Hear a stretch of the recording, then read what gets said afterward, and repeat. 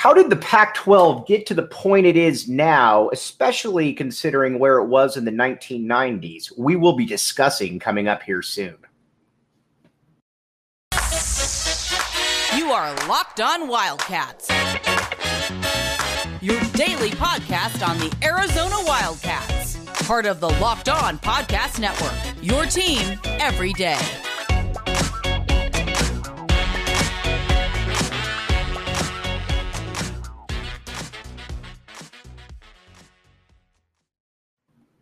Thanks for keeping it Locked On Wildcats. I am your host, Mike Luke, with John Schuster.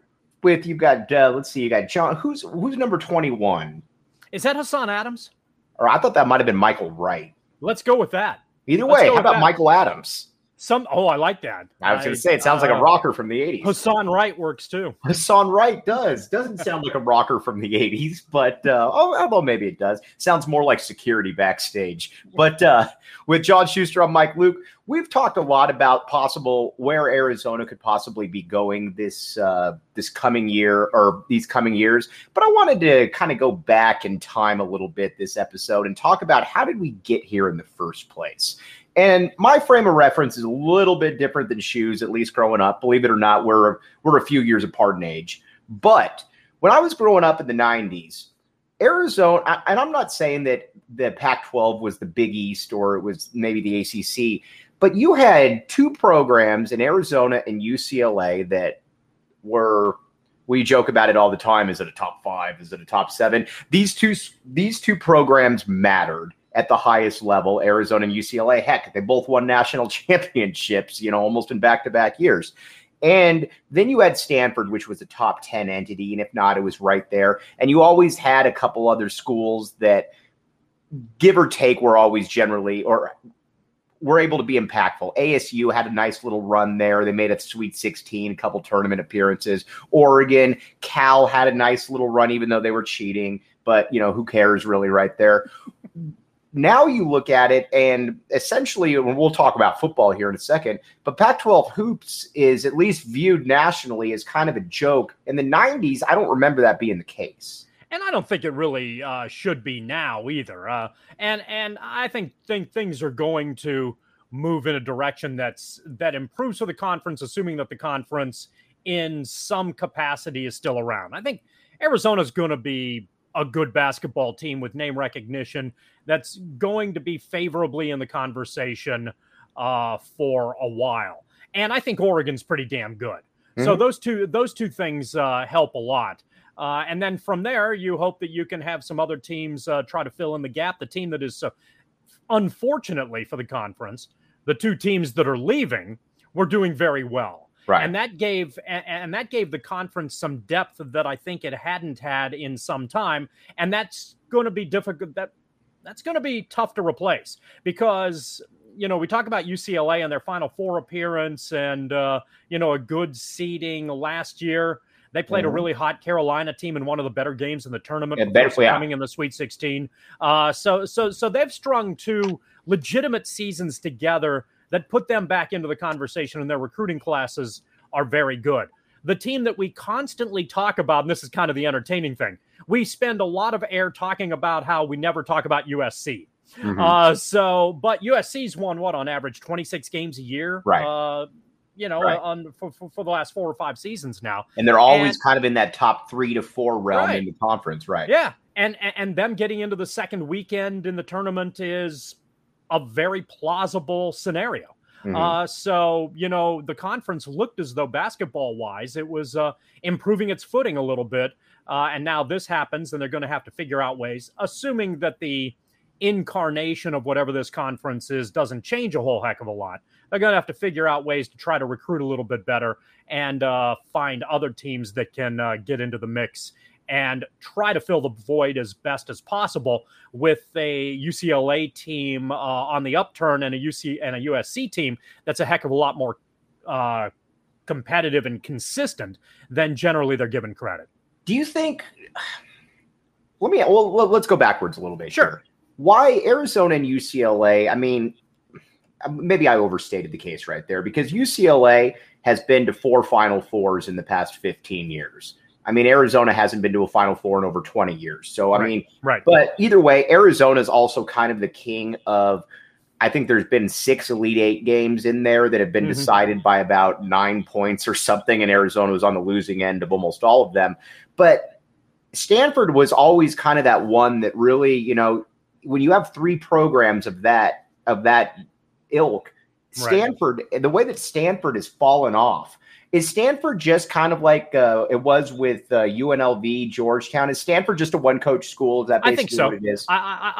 And that's the danger for a lot of teams. And with programs like that, if you get the right guy in there, you can always win again and put yourself on better footing. This is, I think, going to be the legacy of Sean Miller, is that while you and I are not particularly thrilled with him necessarily as a person or his simplistic, relatively easy to scout approach toward the game, Miller was a good basketball coach that won at Arizona at a pretty darn good level and solidified the Wildcats as a program that went beyond a one-coach program. And that's a huge deal. That now means that a guy like Tommy Lloyd looks at this job and says, yeah, I can win there, as opposed to had Arizona hired somebody maybe and gone through the same growing issues that UNLV and Stanford and Georgetown went through.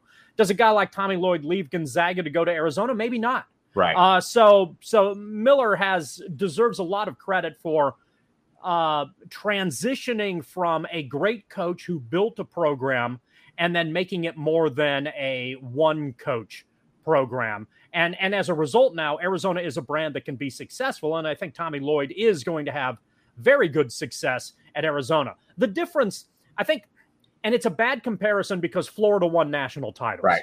But the Florida UCLA comparison, I think, maybe has some general merit. Whereas Florida would either win national titles or win 15 games. And UCLA was kind of the same way. UCLA has had very deep tournament runs. You mentioned the Final Four appearances, or they win. They're a completely forgettable entity. Right. Whereas Arizona generally did a better job of being a 23-win basketball team, who would be anywhere, who was more often than not going to be in the tournament and very often going to be seated highly in the tournament. And when they were seated highly, certainly in the first half of Miller's reign here, they were usually going to get into the second weekend. So Arizona remained a factor in the conference. UCLA was inconsistent and occasionally good.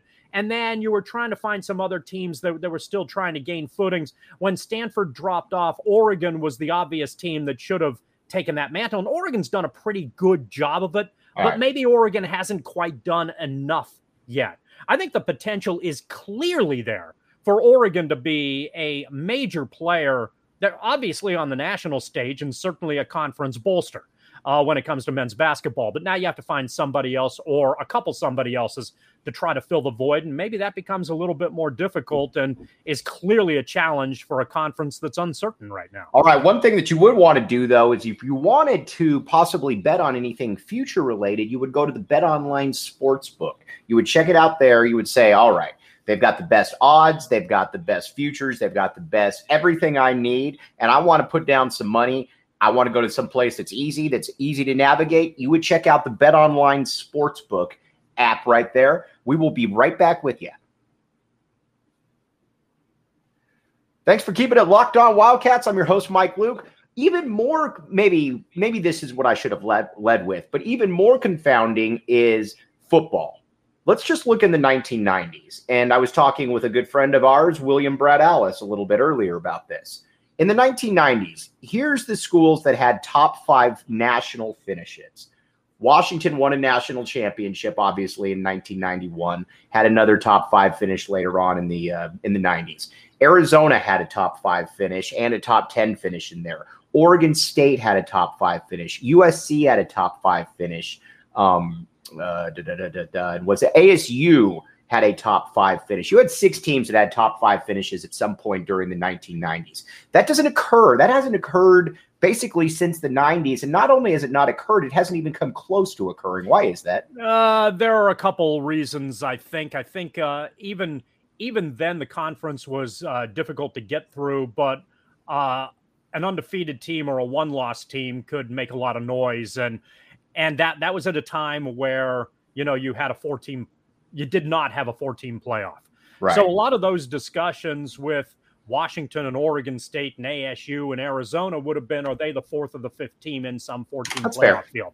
And if they did not get into that spot, then we're wondering again, well, why didn't the Pac-10, 12, whatever the hell number it is or will be, right. Get a team that was in the Final Four? And I think a lot of that has to do with it is a difficult conference to get through. For whatever reason, it's easier to get upset in this conference than a lot of the others. And I think to some degree, maybe the middle-level teams are a little bit more competitive sometimes. You've got some of the travel concerns that play into it a little bit. And, those things are a big deal in college football. You lose a game in college football, you're in bad shape. Right. Unless you're in the SEC and you can maybe lose 2 or 3. Yeah, that's exactly right. And to the SEC's credit, I guess, they're still winning national championships. Unfortunately, yes. Yeah, but they get, they do get maybe the benefit of their reputation in the Pac-10, 12, 8, 16, whatever the hell number you want to throw in there. The Pac-X is going to be, is going to have a hard time ultimately. That's funny on like 3 different levels right there. Yes. They're going to have a hard time ultimately looking up. Was football better was football top to bottom better in this conference in the 90s? I think it clearly was, wasn't it? Or were there just better teams at the top? Well, I mean, you look at it, and I think our Anthony Gimino, man, I'm throwing out names left and right here. Man, you really are. Always talks about it's the coach. It's the coach. I think that you could probably, or I would suggest that you could look away. I would suggest that you could look back and say that the coaches that were running those teams were probably amongst the best coaches in those programs' history. Mike Bellotti obviously was a fantastic coach at Oregon. Dennis Erickson, while he was only at Oregon State for a couple of years, but outside of Mike Riley, probably the most acclaimed coach in there. Who was it not Todd Graham? Was it Bruce Snyder that was the ASU coach? Snyder was at ASU at their 1-year spike. Right, and that was a little bit different than those ones because that was obviously a 1-year spike. Oregon State was a 1-year spike as well. Right, Dick Tomey was best coach in Arizona history. I think that's hard to argue. Don James was certainly the best coach in Washington history.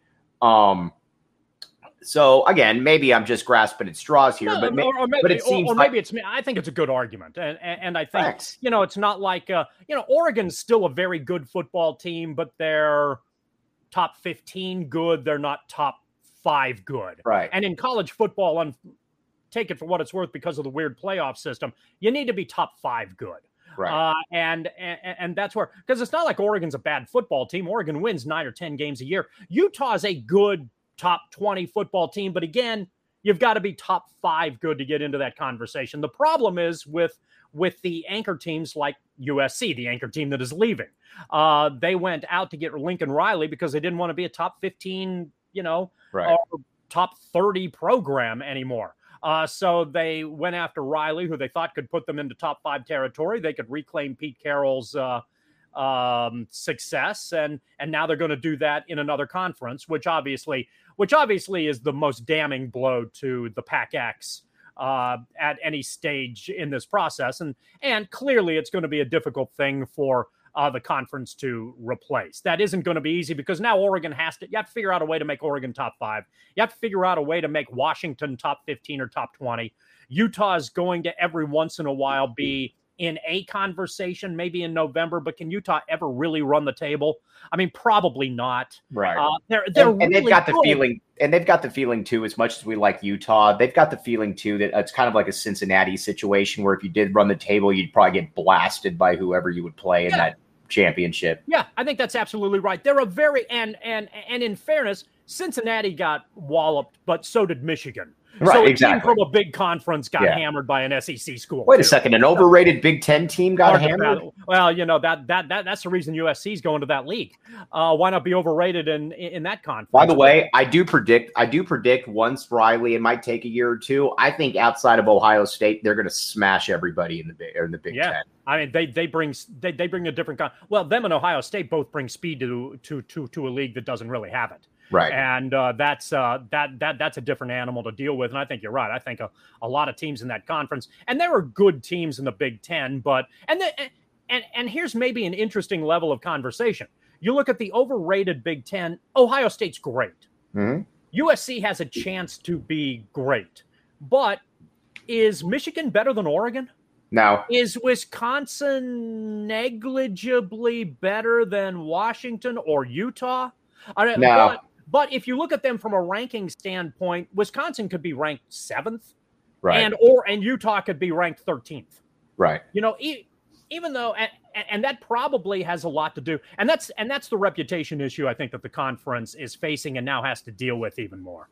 Right. Okay. One thing though that we have a new sponsor here, LinkedIn. That's when you know when you got LinkedIn and Built Bar basically saying we want to be part of this, we want to get in on this. That's when you know that you're big time. So here's the deal. Again, I'm still reading this, as you can probably tell. So as the sun comes out and small businesses are back in business, LinkedIn Jobs makes it easier to grow your team. LinkedIn Jobs helps you find the people you want to interview faster. So LinkedIn Jobs helps you find the candidates you could want to talk to faster. Did you know every week nearly 40 million job seekers visit LinkedIn? That's actually a lot, or LinkedIn. Post your job form on linkedin.com/lockedoncollege. Check it out. We'll be right back with you. With John Schuster, I'm Mike Luke. All right, Shu. So let me ask you this before we sign off here. It was Hansen that was the Pac-12 athletic commissioner before Larry Scott, correct? I believe that's correct, yes. What did you think of Hansen? I don't know that I had much of an opinion. Which probably, and I've asked a few. Okay. I've asked a few people that, and they've all given people like yourself who are smarter than me. They've all given both. They've actually there's 3 people involved here, so Whoa. both plus 1. Uh-huh. But all 3 have said, yeah, I don't really remember much about him. I think that's a good thing, is it not? Because Maybe. you remember Larry Scott. But and that's an interesting conversation. Let's bring that down. That's true. You do remember Larry Scott, but let's use it from Arizona athletic directors. You remember Ced Dempsey because he was excellent. You don't remember Livengood, which wasn't a bad thing, Right. but you do remember you remember Greg Byrne for the good and the bad. Right. So is where Tom Hansen fits into that conversation. I don't necessarily know, but he wasn't Ced Dempsey. Right. So was he the Livengood of Pac-12 commissioners? Maybe. And is that good enough to get your conference to where you want it to be on a national level? It doesn't necessarily hurt you. It creates stability, but does it build the brand in a way that you ultimately need? The Larry Scott had a chance to be Greg Byrne and build the brand. Instead, Larry Scott became all the bad things that Greg Byrne was. And that clearly doesn't bode well for the conference as a whole and the job that the conference has ahead of it.